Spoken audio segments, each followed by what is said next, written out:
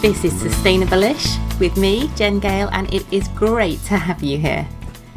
Listen in each week and I hope I can brighten up your day and leave you feeling inspired and excited about the magnificent human being that you are and the power that you have to create a better world. You won't find any expectations of eco-warrior perfection here. There's no obligatory tree hugging. You won't be judged if you drive a car, wear leather shoes, or eat the odd pack of Haribo every now and then.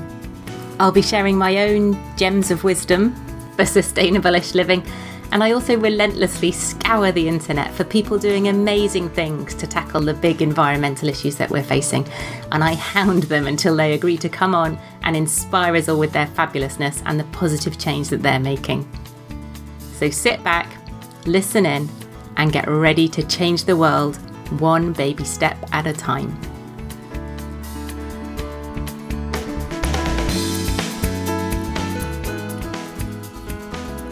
Hello, welcome to Sustainable-ish. Thank you for joining me for another dive into imperfect eco-action. Now, if you've been listening for a little while, you might just have heard me banging on about food waste in previous episodes. I talked to Anne Storr about meal planning in episode 66, to Tessa from Olio, the food sharing app, in episode 47, and to Ivor from Kozo, which is a food inventory app, in episode 41. So it's fair to say I'm a big advocate of taking action to reduce food waste, and that's because food waste is a big deal when it comes to the climate crisis. I've shared these stats before, but I make no apologies for doing so again. If food waste were a country, it would be the third biggest emitter of global greenhouse gases after the USA and China. And 50% of food waste occurs in the home. In my home, in your home, in all of our homes.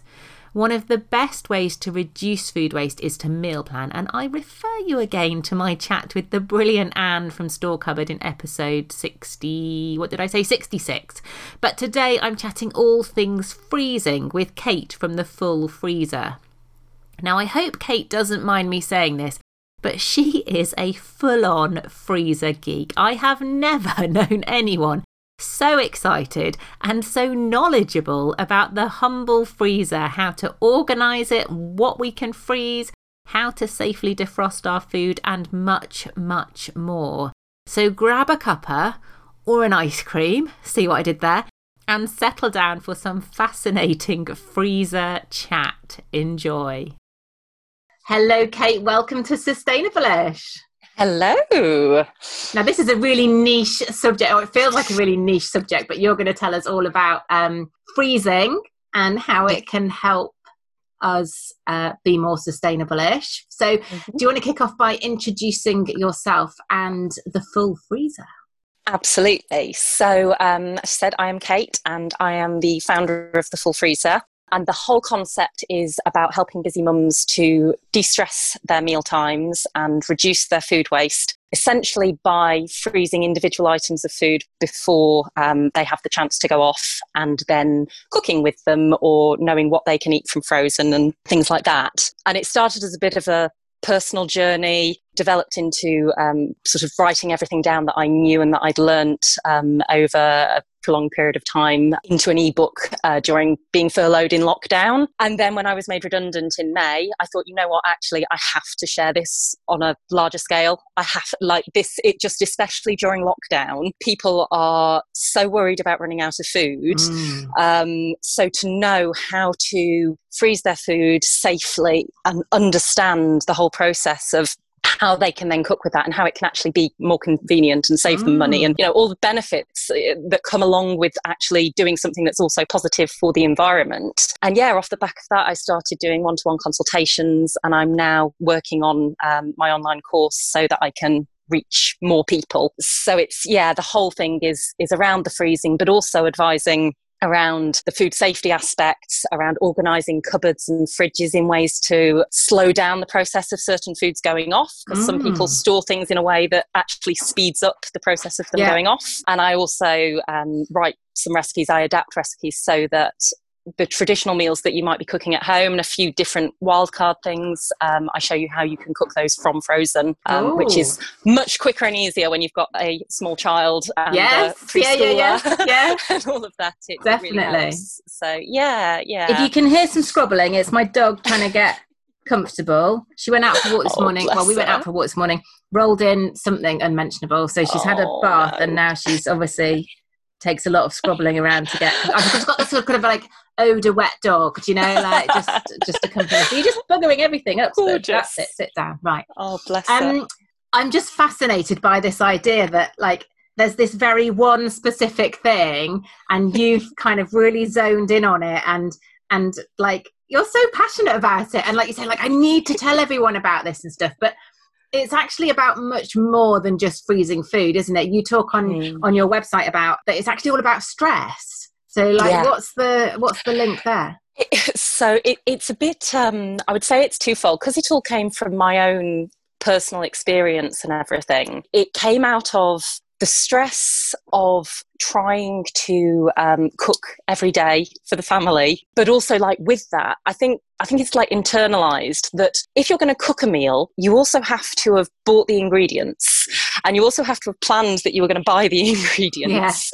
And we all end up in that sort of, you know, it gets to like 4:30 or whatever, and you've got that decision fatigue where you're like, oh my gosh, what are we going to have? Yeah. I've not done some people are amazing at doing meal plans. I am awful, and even if I do a meal plan, I get to like Thursday and I'm like, I don't want that.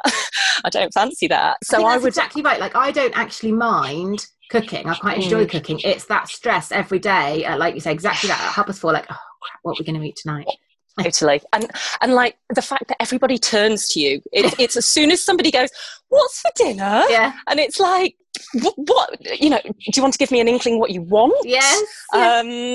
Anybody else can throw an idea in if you like, you know, like it doesn't, why is it all on me? Even at the weekend when my husband's home, he's still like, it's still my job apparently to get lunch and dinner. I'm like, oh, hold on a minute, how's this working? Hang on, what are we, the 1950s? Like what? You know, you cook something.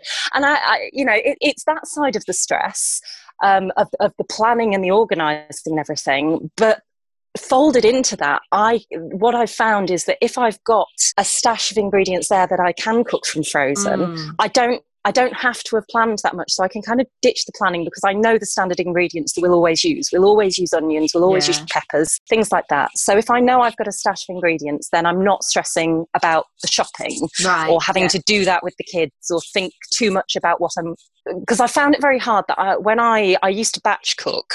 And that's where the love of the freezing came from. Like I very much was like, I'd do a massive batch cook and have everything in the oven, in the freezer so that we didn't have to think during the week.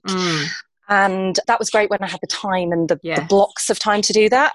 But now I don't. So being able to just order ingredients that I know we will eat and that we like those ingredients, and then they can be used in so many different ways. I can literally just go, oh, it's 4:30. What do we fancy? Well, we had X, you know, we had pasta last night, so maybe we'll have rice tonight. And do we fancy, you know, what's the weather like? Is it a comfort food night or is it a summery night? Like, what do we fancy? And because I've got everything there, like last night I made a jalfrezi. And it was using a sort of like a flavour kit kind of product, but it was, and it is one that is low on, it's like 85% recyclable packaging. You don't have to explain, it's fine. You know, I know some people will be like, oh, no, meal kits, they're covered in plastic. But they're not all. But you know, I was able to get the ginger out of the freezer and the tomatoes out of the freezer and, you know, everything, like the onions and the peppers, everything just came out of the freezer and it took me about 10 minutes to cook it. And it's like, boom, it's just done. So that stress of the shopping, but also prepping a meal, like I find that if you're having to decide what to eat and then you're having to start chopping up vegetables and it just feels like dinner's so far away. But you're like, is it worth it? Should I just have a bowl of cereal? If I lived on my own, I would live on cereal and toast. That's it.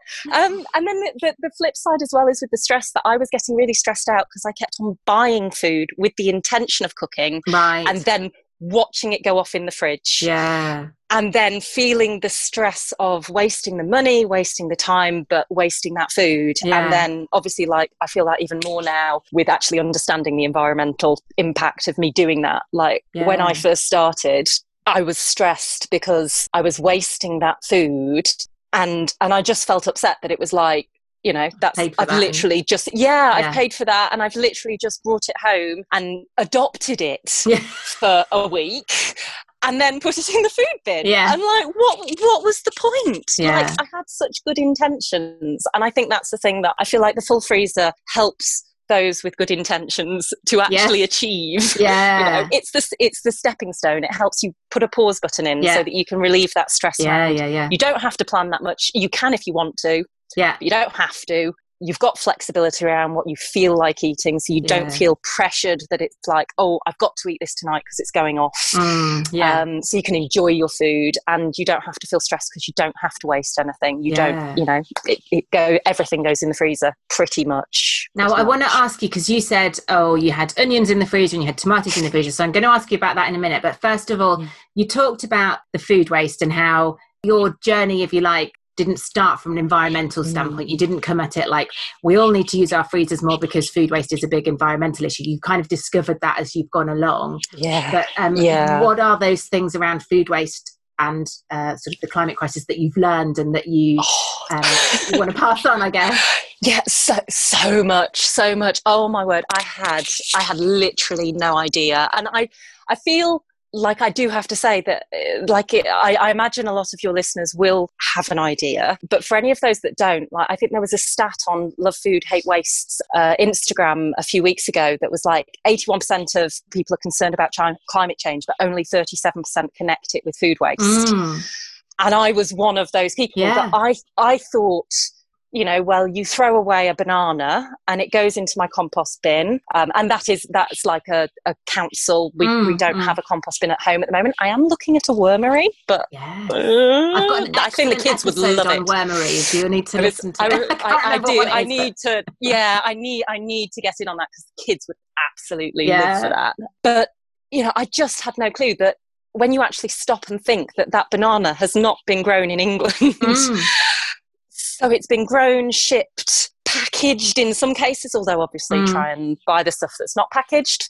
But then the actual thing that if it's being composted in an anaerobic digester, or I think that's what they're called, that actually that's not good. That's not a positive thing for the environment. Like, big mounds of food wasted is a waste of all the resources that went into growing it or producing it or putting it into the supermarkets and transporting it. But also that actually, unless you are composting at home yourself in a very eco way, you don't know how your food waste is being disposed of. Like, it might be that the councils are doing everything they can to do things as environmentally friendly as they can, but you just don't necessarily know. And that, I think, you know, I'm still working on the thing of, so I know some people are amazing at like using food scraps for things. And I've done things like saving the scraps from vegetables to then, and actually freezing the scraps to then make stock and make gravy. And, you know, that's something that I'm working on. But to be honest, like, growing up, we always had a popular brand of granules, so it's like it's a different thing for me to even think to make gravy. I think it's next level, saving your scraps. I think that's it. And it's like, you know, there are some amazing people that do all these amazing things with scraps, but it's like, let's just start by not throwing away the stuff that was meant to be eaten. But we knew, and like, baby steps, eat the stalk of the broccoli. There's nothing wrong with it. Chop that up, put it in a stir fry, and like that, things like that was a learning curve to me, that it was like, oh my gosh, that bit's edible. I had no idea. Okay, I'll eat that. And, you know, I think all of those little steps, when I connected that it's like, if I just make these changes in my house, I know I'm making a difference. If I can help other people to make all these changes, I mean, what is it, like 70% of food waste is from our homes? 50, about 50%. Is it 50 now? Well, that's good, because that's improving, because the RAP, I think the RAP report was from like 2018 or something. So hopefully that's all shifting in the right direction. But there, I think, you know, all of that, like the little changes is what adds up. Yeah, definitely. And I think that bit you said about that stat from Love Food Hate Waste, like, you know, we all kind of think, oh, climate change, aeroplanes or driving, or, you know, and it's things like food and fast fashion and stuff that we might not necessarily think about, but actually that we've got so much more power over. Because when you think, I think the statistic is that, you know, if food waste were a country, it'd be the third biggest emitter of greenhouse gases. And 50% of that occurs in the home. Well, geez, I can do something about that. That's not like, I don't have to wait for BP to grow a conscience or for the government to legislate. I can do something about that. And actually, just in lockdown, I think food waste went down by 30%. So it shows that we can all do it. We just need to, I guess, figure out how to incorporate that into our lives, into our new normal or whatever. Absolutely. And I think, you know, it's a change in habit. But even on a more micro level, like, you can get resistance within your own household. Yes, so like trying to get the kids to do things a certain way, or trying to convince your husband that it's okay to eat a meal without meat in it, or whatever like that. It's like, that can be a challenge in itself. So my position with freezing things is like, well, as the cook of the house and as the person who buys the groceries, I'm in complete control of this. Like, and as well, you know, the flexibility, because I have to admit, you know, we are a house that eats meat, and we are working on things like reducing meat is something that we're doing, but we do instinctually sort of put meat in most dinners, not in lunches, but in most dinners. But my view on it is like, well, okay, we might not do one night a week where we don't eat meat, or more nights a week where we don't eat meat, but we have substantially less meat in our meals because I prep the meat before I freeze it, which means that I can just, rather than having a whole chicken breast in a dish of pasta, you know, I'm going to grab a few pieces of chicken, which will satisfy that craving for that sort of, you know, that meatiness. But then I can also put chickpeas in. And hubby doesn't notice the difference because it's still got a little bit in. But that chicken breast has now gone for, you know, that's gone for two meals rather than one. So to me, it's like, it's again, it's that step by step. Because I'm like, definitely. If I can narrow it down to half a chicken breast, then maybe, you know, as time goes on, then I can get away with not putting the chicken breast in. Just serve him up with like one piece and everyone else. Well, and quite frankly, it's like, you know, if you've got people who buy ready meals, like we used to do that in the past, and you'd get a curry or something and it had like 4 pieces of chicken in it. And you go... what am I?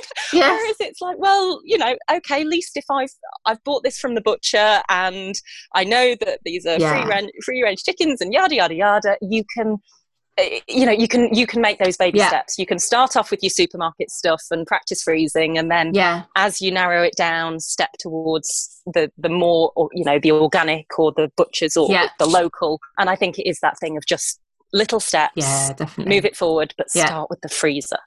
Okay, so I want some top tips. So you've talked about things that it wouldn't occur to me to freeze, like onion and pepper and tomatoes, and so talk us through that. How does that work?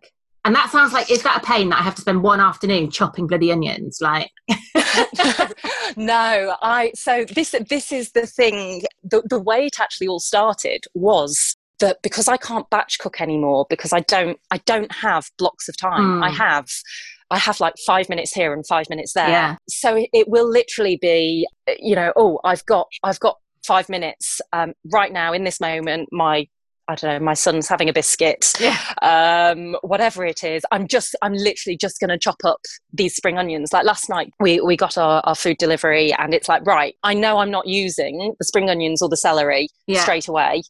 So before they go into the fridge, I'm literally just going to chop those up, and I open freeze things so that they don't freeze in a clump. So tell everyone what open freezing means. So it is basically flat surface that will fit in your freezer. So like I used to use baking trays. I used to use like picnic plates, whatever Tupperware lids, if you've got Tupperware, whatever will fit in your freezer. And then I actually I've got specific trays for it now, because I do it so much, so I can stack those. Oh, brilliant. So I have a bit of a designated freezing space, and then I line those with reusable baking parchment. and literally just, wash your food, dry it off, chop it up, and then pop it on the tray and bung it in the freezer. And when it comes to veg, some of the stuff really should be blanched before it's frozen. So that's basically just chucking it into get water on a rolling boil, chuck it in, usually for between a minute and 5 minutes, depending on what it is and how big it is. And then you transfer it over to ice water for the same amount of time that you've cooked it for. Yeah. That basically stops the cooking process, and that blanching essentially kind of deactivates enzymes that are within vegetables that mean that they continue to degrade within the freezer. Oh, okay. So the blanching, things like broccoli or sweet potato, you may find if you freeze it without blanching it, the texture, it'll be a bit soggier, it'll be it won't be as vibrant in colour, the flavour might be different. So blanching basically just helps that preservation. Okay. So how would we know what we need to blanch? I generally go with the thing of if it's a root veg, I tend to blanch it. Okay. But it's... So potatoes, carrots... Yeah, things like peppers and onions, and anything where it's like you chuck it in a stir fry, perhaps, is kind of a good way to think about it. So that doesn't need blanching? That doesn't need blanching. Okay, you can blanch them to make them last longer. Yeah. But if you're going to eat it within 3 months, then generally it's fine. And it's not dangerous not to blanch it. Yeah. You just might find, test it out not blanching it. And if you're not keen on it, try blanching it. Another option is also steaming it for a couple of minutes. Okay. Yeah. That works quite well. And how small do you have to chop things? Does it matter? Not really. I mean, ideally, I basically chop things however I'm planning to cook with them. Yeah. So, if it's spring onions, I'll slice it up. If it's peppers, you could slice it, dice it, have them in big chunks. Doesn't really matter. The smaller the pieces, though, the faster it will freeze. So the faster the ice crystals will develop, and the better it will keep in the freezer. So the bigger the ice crystals, the more the texture and the flavour and everything's going to be affected. And so once you then open frozen it, that's not even open freezed it, do you then sort of scoop it all up and pop it in a bag or a Tupperware pot, or? Yeah, so this is one place where I've really grappled, and I really struggle with myself because I do use plastic bags. Mm-hmm. I have been on a mission to find the most environmentally friendly plastic bag that I can, which I don't know am I allowed to name drop brands? Yeah. Is that okay? So I use the IKEA Istad bags. Okay, yeah. Basically because they come in a range of different sizes. So they're really practical. They have a double seal on them, so they're really secure. And I find they wash really well. You can fully turn them inside out.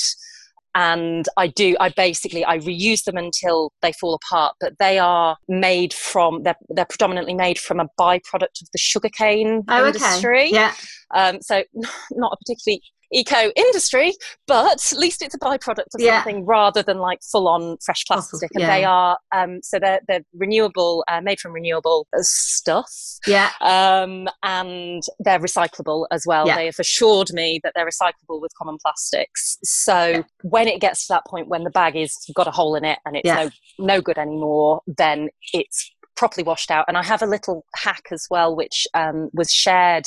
It's somebody else's hack. And it was actually my sister-in-law shared it within the Facebook group that I've got. That if you've got Tupperware or you've got a plastic bag that have got the residue, when you get tomatoey residue from a bolognese or something, rip up a piece of kitchen paper and put it inside with a bit of washing liquid and some water, seal it, and then shake it. And essentially the fibres of the kitchen paper seem to suck all of the yuckiness. Yeah. So I posted a photo in my group the other day that was the bag before and the bag after. And previously that bag would have gone into, I would have washed it as best I could. Yeah. And it would have gone into the recycling, or if I couldn't wash it well enough, it might have ended up in the bin. Yeah. Whereas now I'm it works. It looks pretty much pristine. It's clearly a used bag. But it can be reused again. And because of the way that I use the freezer as well, so like you're saying, I open freeze and then things go into bags, and those bags live in my freezer. If you saw the bag that I keep my tomato puree cubes in, it is so battered because I'm constantly like, oh yeah, actually I've got tomato puree in the freezer, so I don't need to open another tube. So yeah, I do put everything in bags. And the reason for that, why I do that instead of using tubs, or because obviously the most eco thing you could do is use a tub that like had your butter in it, or something, and you know, whatever it is, you use a food friendly tub from something else. The problem with that is obviously space. That they take up a lot of space. It's harder to organise, so I find if I do that, then things get buried because you're having to stack things on top of each other, and also it's not good from a freezer burn perspective. Like freezer burn isn't dangerous, but essentially it's when the air gets into contact with your food in the freezer and the moisture of the food is kind of drawn out, you end up obviously with on meats particularly, you can have kind of the mottled white, really horrible looking. And I used to have it with when I batch cooked. If I put things into a Tupperware tub and you had the space at the top, if they were in for sort of more than, well, I don't know, if they're in for more than a few weeks, you get kind of the ice crystals and and we'd still eat it, but it just looks like, and I think a lot of people would look and go, oh, I don't know if that's safe to eat. I'm going to throw that away. The problem we have with plastic is single-use plastic, and even though those are a single-use product, they don't have to be. Do you know, like, so we've got some of those IKEA bags from years and years ago, and like, I'm so glad I'm not the only one who's rinsing them out and hanging them out to you know, I have them sort of propped up on the tap or on the but the other thing that people are thinking is, you know, the plastic bags that you get like your bread in, cereal packets, you know, all these things that we sort of think, oh god, you know, how can I find a plastic-free version of that? Well, actually, if you can't, use those plastic bags then for something else. So that can be a useful thing as well. But so bags are the way forward. You said about tomatoes. What do you do with tomatoes? Do you just chop them or? Tomatoes, again, wash them, dry them, either chop them into quarters if they're full tomatoes, or if it's cherry tomatoes, I tend to chop them in half, and then I open freeze them. And I'm going to go through my whole fridge with you. Mushrooms? So mushrooms, either, again, depending on what you do, brush them or wash them. Obviously, there's a bit of a debate on what's the right thing. No, just chop them up, however you would usually cook with them. Good. With the soil on, that's it. Adds flavour. And open freeze them, spread them out on a tray, freeze them for an hour or two until they're solid, and then into a bag or whatever. And the key is squeezing the air out of the bag. So every time you go in, you need to squeeze the air out to minimise the ice crystals and, you know, what about things like spinach and kale and cabbage, all the things that come in my veg box and we sit and look at until I feel too guilty about it, and then we have to eat it. So the spinach, you could either wilt it and freeze it in ice cube trays, or you can literally what I do with spinach is, because I've got specific trays, they've got sides on them, so they stack. So I will wash it, dry it, and then put a layer, and then put another sheet of reusable baking parchment over the top. Although you could probably use kitchen roll with spinach, would probably be okay. And then do another layer, and then do and basically just layer it up. So I've got sort of, you know, half to 2/3 of a bag layered up, and they can be touching a bit, and you can try just chucking. I know some people just chuck the bag into the freezer, but then you have a clump of spinach and you have to use the whole lot. And you know, spinach is one where I find as well that it can crumble when you've open frozen it. It can crumble. So as long as you're going to use it like in a risotto or a pasta or whatever, it doesn't really matter. I should say with all of this that the key with all of this with freezing the veg is that you're not going to be able to have a salad afterwards. So you're going to cook with it. You're going to cook with it, but most of the time it can, like veggies especially, unless you're using a slow cooker, it can all be cooked from frozen. If you're using a slow cooker, you have to defrost it first, which is one of my food safety bits. So a cabbage, would you just slice that and blanch it? And cabbage I would probably blanch, and I tend to soak cabbage for a little bit, just to make sure there's nothing kind of hiding inside it. I'd probably put it in a little bit of ice water to let any, as my mum says, ooglies come out. And then, I'd blanch it, probably, depending on how I'd sliced it. I mean, you can, with cabbage, you can kind of keep it more in one, keep the root so that it stays together a bit more, which I wouldn't usually recommend. I do tend to slice it and then blanch very quickly or steam it. Is there anything, and then, is there any fruit and veg you wouldn't freeze? No. What about salad, like lettuce? Oh, sorry. Actually, lettuce. I wouldn't so much. You can freeze lettuce because those bags of salad, I think they're one of the prime culprits for food waste and things, aren't they? Yeah, you're absolutely right. Actually, so salad leaves. My recommendation would be either people using that trick with putting kitchen roll in the bag to absorb the moisture, right? Or putting it into a tub. I've actually found it better to put some kitchen roll in the bottom, put it in a Tupperware tub. Oh, okay, yeah. And then have the lid on, have another piece over the top. That does help.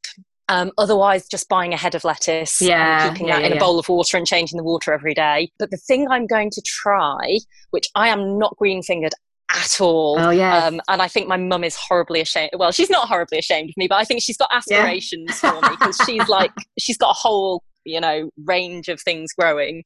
I think something must happen to you, like, because my mum was really gardeny as well. So I'm just waiting for this. Send on me. At some point I tried. I thought I was inspired at the start of COVID and was doing loads of projects with my daughter of like regrowing spring onions and regrowing celery, and I have to confess it did not last all that long. Like we tried, but we're just not that way inclined. But I'm going to try when I've found out how the seasonality fits. Is it a crop and come again? Yeah, cut and come again. Cut and come again. And I think that thing of growing, my mum's got this gorgeous bowl on her patio that's just got all different types of lettuce leaves in. Oh, wow. And she just, she's got a bit of spinach, she's got a bit of, I think, Romano or so that to me looks like it might be something that I can just about hack. Because we don't have salad that often because of exactly the reason that it just goes to waste. It just because my kids don't eat it. I'd love to sit and eat a bowl of salad in the summer, and my kids are just like, no. Well, and those salad, like, people don't realise as well, those salad bags are one of the biggest causes of food poisoning. Wow. They are so dangerous because if you end up with like the liquid in the bottom, if there's any moisture in that bag. I mean, one of my friends got E. coli, I think it was E. coli, just before her wedding, and they went through, like, environmental health went through trying to track, like, had she got it from a restaurant? Had she got it from this? Had she got it from that? And they actually think it might have been from a bag of salad. Wow. And it's like, whoa, like, you just, people think that vegetables are really innocuous, there's no risk. And it's not the case. Like, you have to treat your food with a bit of care around those things. And especially those salad bags are really risky, really risky. Wow.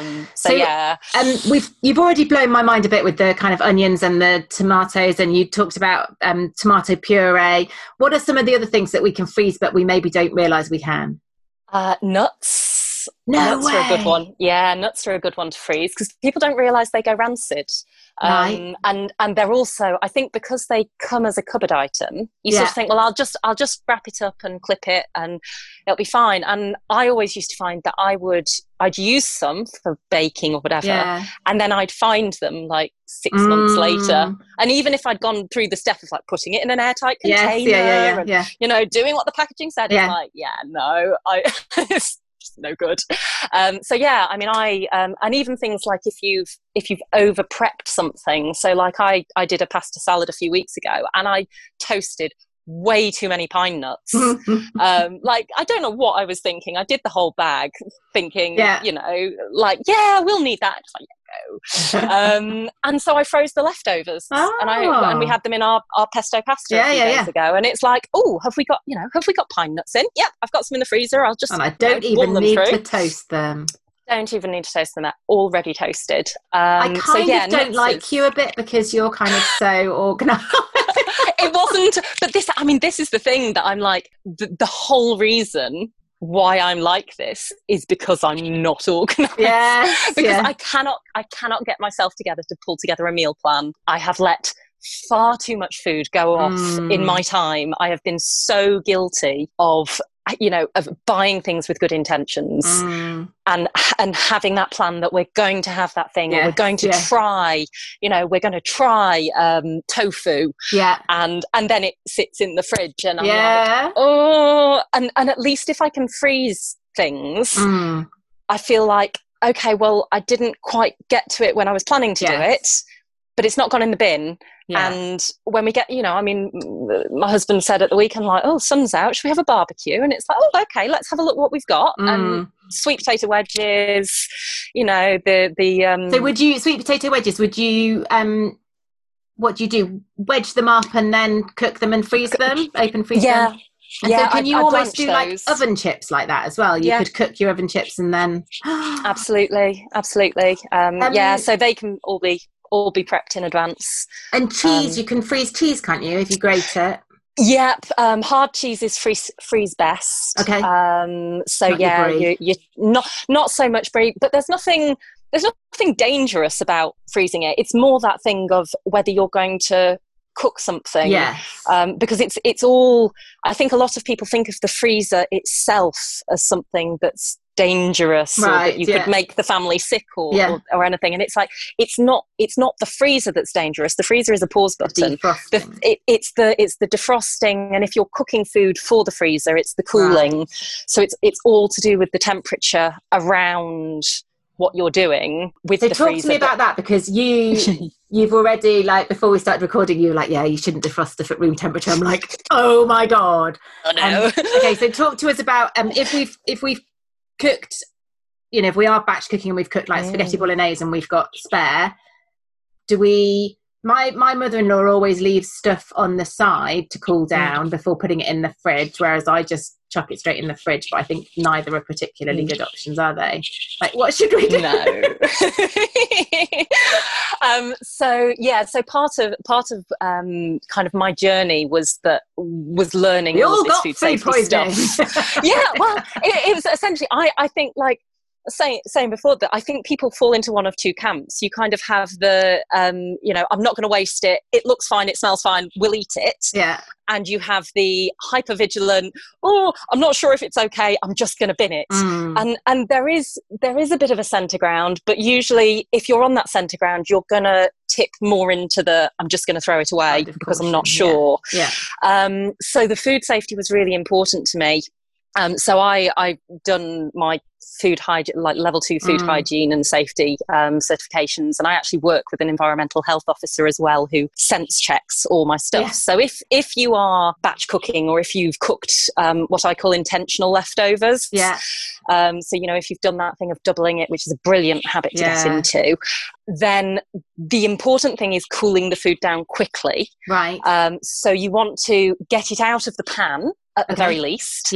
You're perfectly fine to, like, go and eat your dinner. But don't then leave it there all evening. Like, get it out of the pan so it starts to cool, and then split it into smaller portions. Which will obviously, or if you're going to have, like, if you're freezing something specifically for, like, if you're going to have it as a family of 4, so you just want to use one bag and you don't want single portions, spread it, like, put it in a dish where you can spread it out so that there's plenty of surface area for the heat to escape from it. And extra washing motion, up. That's my thing. I'm like, washing up. I know. And I mean, the alternative, I mean, with the alternative is food poisoning. Well, and it can take like 7 days sometimes for it to appear. Really? So a lot of people, I get a lot of people who'll go, I always defrost at room temperature and we're never sick. And it's like, yeah, but you might have never made the link. Associated. And I do wonder if there are some people who are like, oh, I've got a dairy intolerance, or I've got a gluten intolerance, and actually they've just got repetitive food poisoning. The key is to cool the food as quickly as you can. It shouldn't be out on the side for more than kind of an hour and a half to 2 hours at room temperature. So the key with it is making sure that it's basically it's not in the danger zone, as it's referred to in food safety. So it's between, I think it's 8 degrees C and 63 degrees C, but like room temperature. Don't leave it at room temperature. So cool it out, cool it at room temperature for like an hour and spread it out. And then does it need to go in the fridge or can it go straight in the freezer?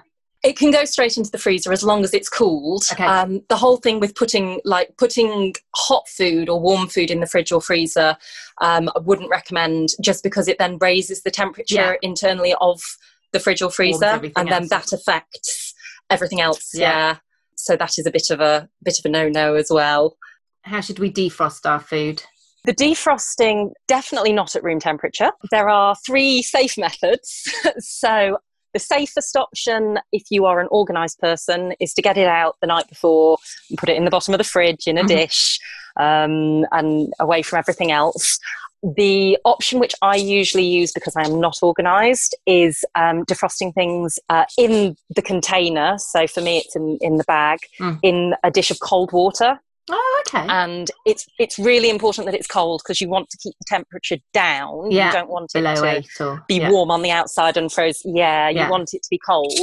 But that's okay with meat and things as well?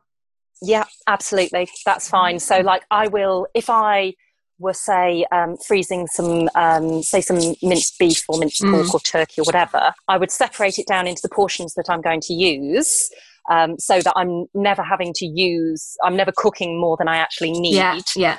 And then I flat pack it in bags. Yeah. And I actually, for the meat, I use compostable freezer bags. Oh, okay. Because I know I'm not going to be able to use them more than once. So they cost about 10 times more than the IKEA bags. And that's not actually the reason I don't use them for the other stuff. The reason I don't use them for the other stuff is because the bags actually degrade themselves within 12 months. Yeah. And I can only currently get them in 2 sizes. So they're not very practical for the sizes that I need, that work in my freezer for kind of organising it. Because my freezer basically looks like a little filing cabinet. You can flick through the tops. So everything is labelled at the top on the IKEA strip. I wanted to ask you about labelling. So because I once defrosted what I thought was like carrot soup, and it was mango sorbet, and I like heated it up, and we were like, oh, this is nice. And sometimes, like when you've got Tupperware, the stickers don't stick on very well, do they? And we use, instead of sellotape, we've got this like paper tape, and try using that, but sometimes it just all peels off and stuff. So is there a fail-safe labelling? Yeah, so if you're using tubs, it's generally recommended to use freezer tape, specific freezer tape. Oh, okay. I know some people use masking tape, but I've had that thing of it dropping off just as peels well. off, doesn't it? Yeah. And it is vital that it needs to be stuck on before it's been in the freezer, so it needs to be at room temperature for it to stick. Okay. But I personally, because I use the IKEA bags, I use a Sharpie and I write on the coloured strip across the top. And then that Sharpie will actually wash off. I was going to say, does it? Because otherwise you end up with it just this big long list of, Yeah, no, because that was the other problem with the compostable bags. It won't wash off that. Right.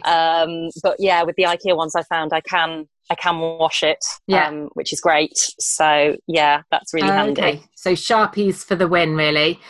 So sorry, and I interrupted you when you were saying about the 3 ways. So to defrost. So in the fridge, in cold water, and what was the other one?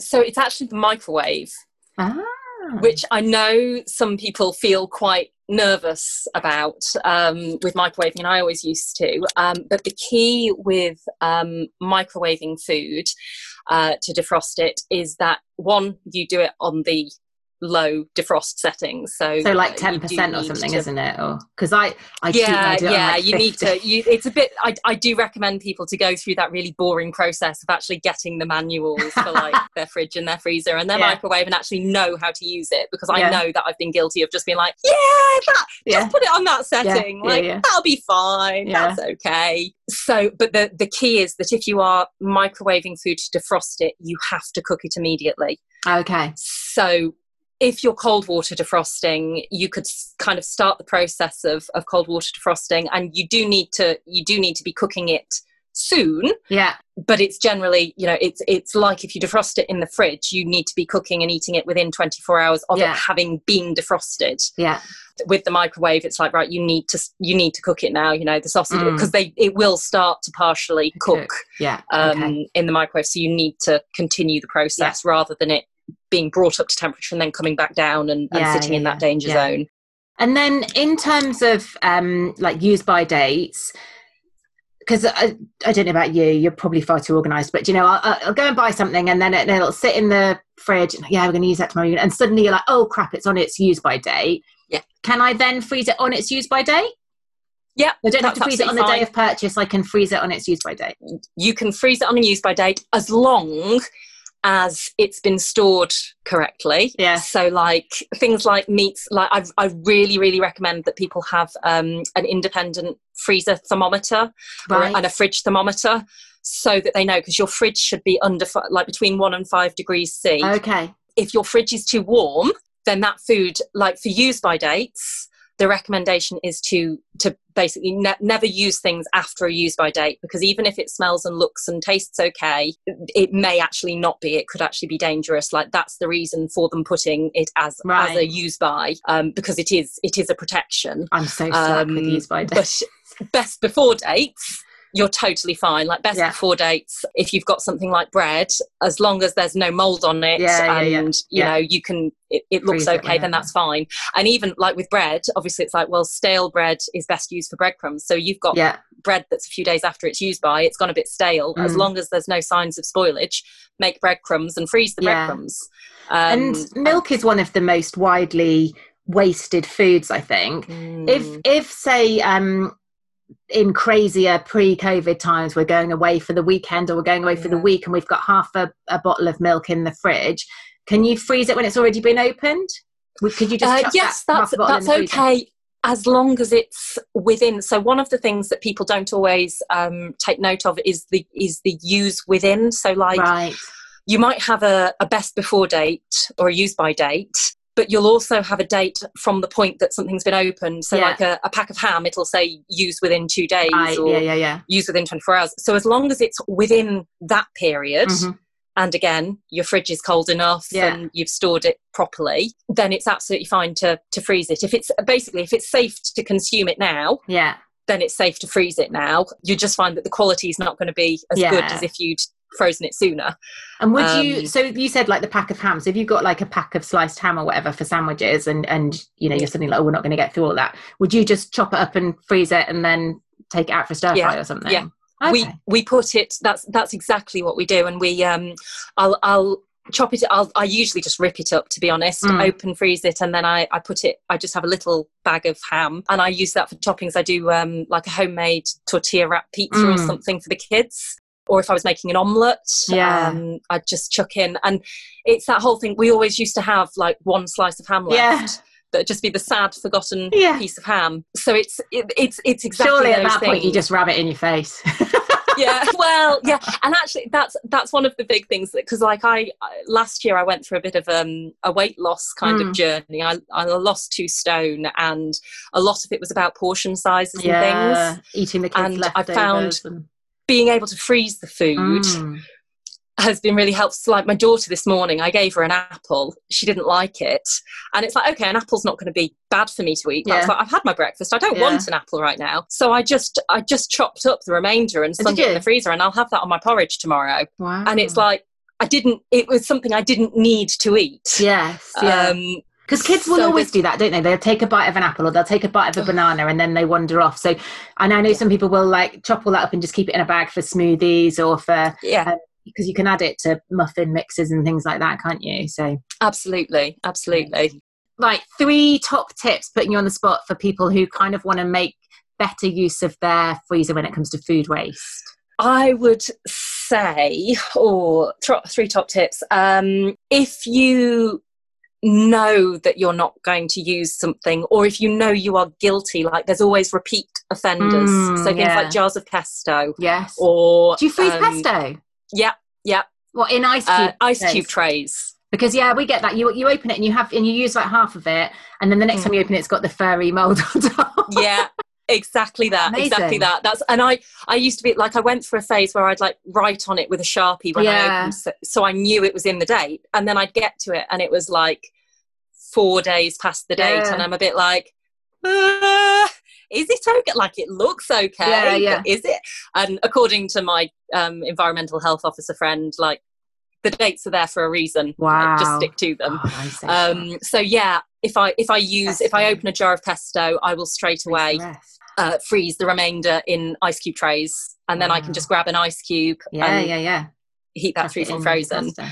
So definitely, if you're not going to use something immediately, or if you've got something that's looking a bit suspect, like stop and ask yourself if you think it could be freezable, and then if you're not sure, they can come and ask me. And I will always help. And I do have on Instagram, I release a video every Friday. I've got a secondary account called @Can I Freeze It?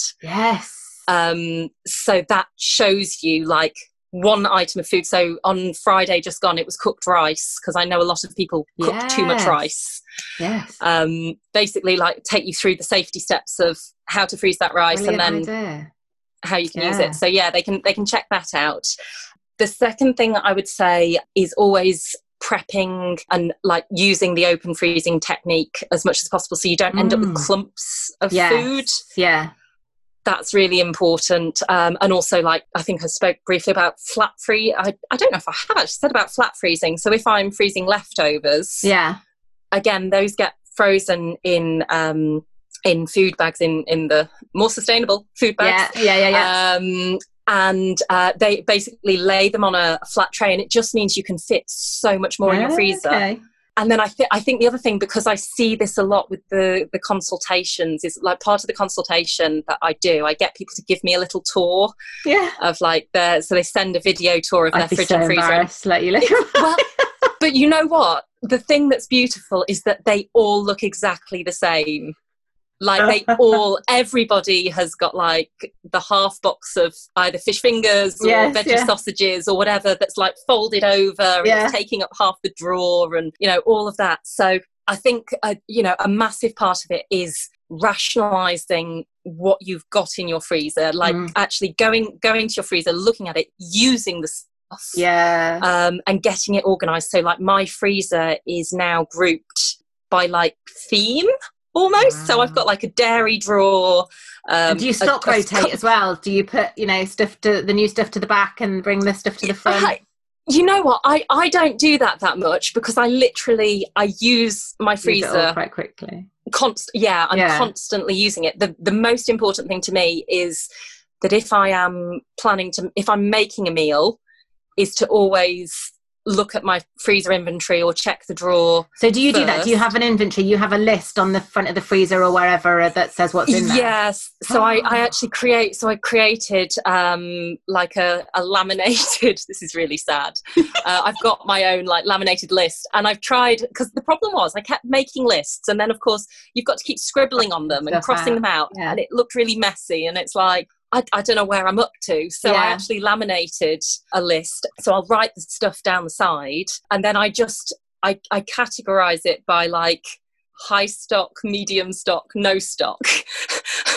So if I know we've got loads of onions, so we're good for onions. But if it's running a bit low, then I know that I need to buy more. And it's stuff like for me, if I'm totally honest, I'm not great at keeping up with writing and updating inventory. Like it has to be stuck on the front of the freezer for me to actually do it. Yeah.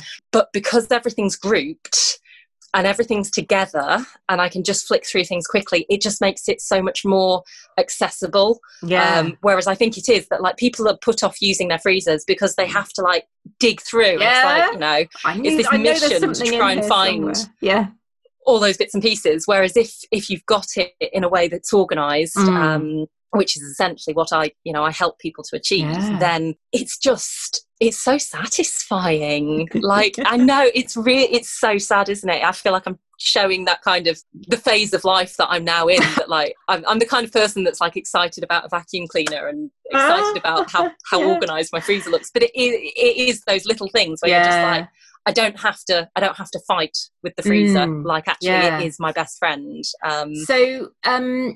I really want to see a picture of your freezer. Is there anywhere we can come and find a picture of your freezer? And like, you make everyone else do the video. We need a video of your freezer, I think.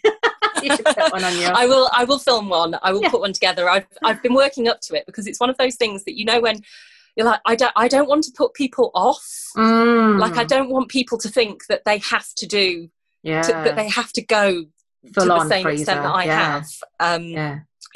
I think if people just start small, and just get their freezer rationalized, so that even things like taking things out of the cardboard boxes and putting them into, and I know, again, bags, but like putting them into bags so that it takes up less space so that you can fit more in. Or if you want to keep things in the bags that, if you've bought, some stuff obviously comes pre-chopped and frozen, so you can buy frozen onions and things if you want to. Like when you're using the bag, as the bag's getting smaller, chop the top off, like trim the bag down. Yeah, so you've not got all this because bag flapping around. Most of the time, like I get people saying, oh, well, I've not got any freezer space, and then they send you the tour and you're like, well, you mostly got your freezer full of packaging, ice blocks and ice cubes, which is fine if you're using them. But like if you're just storing them in the freezer, that is not an effective use. Like just it's just not necessary. Where can we come and find you then if we want to have a nose around your freezer? If you get this video, where can we come and find you online? The best place to sort of engage and everything is I've got a free Facebook group, which is the Full Freezer Family. But I'm on Instagram. I am on Twitter, but I mostly just share my stuff to there. It's really Instagram and Facebook are the main places, and I do also have my website, which is www.thefullfreezer.com. Brilliant. But the social places are the best, really. And the Can I Freeze It's as well for any videos. So that's a separate account. Sorry? That's a separate account on Instagram. So on Instagram, it's linked to from my main The Full Freezer account, so it's easy to find. But I wanted to keep it somewhere where you can literally just go, find all of them. That's the thing I want, and to not have any other distractions. So they're released every Friday, and the videos are also available on YouTube if people aren't on Instagram. Amazing.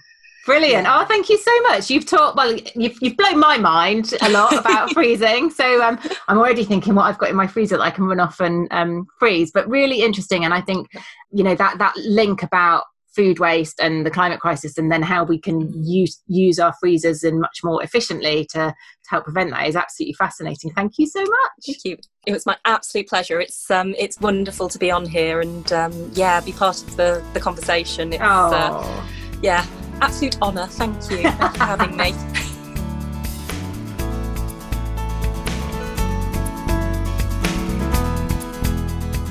You've been listening to Sustainable-ish, you wonderful sack of loveliness, with me, Jen Gale. Hopefully we've fired some neurons and we've got the old grey matter thinking about what changes you can make in your life this week to live that little bit more sustainably. Do let me know what that is. I love to hear about the changes that people are making, big or small. Every single one counts.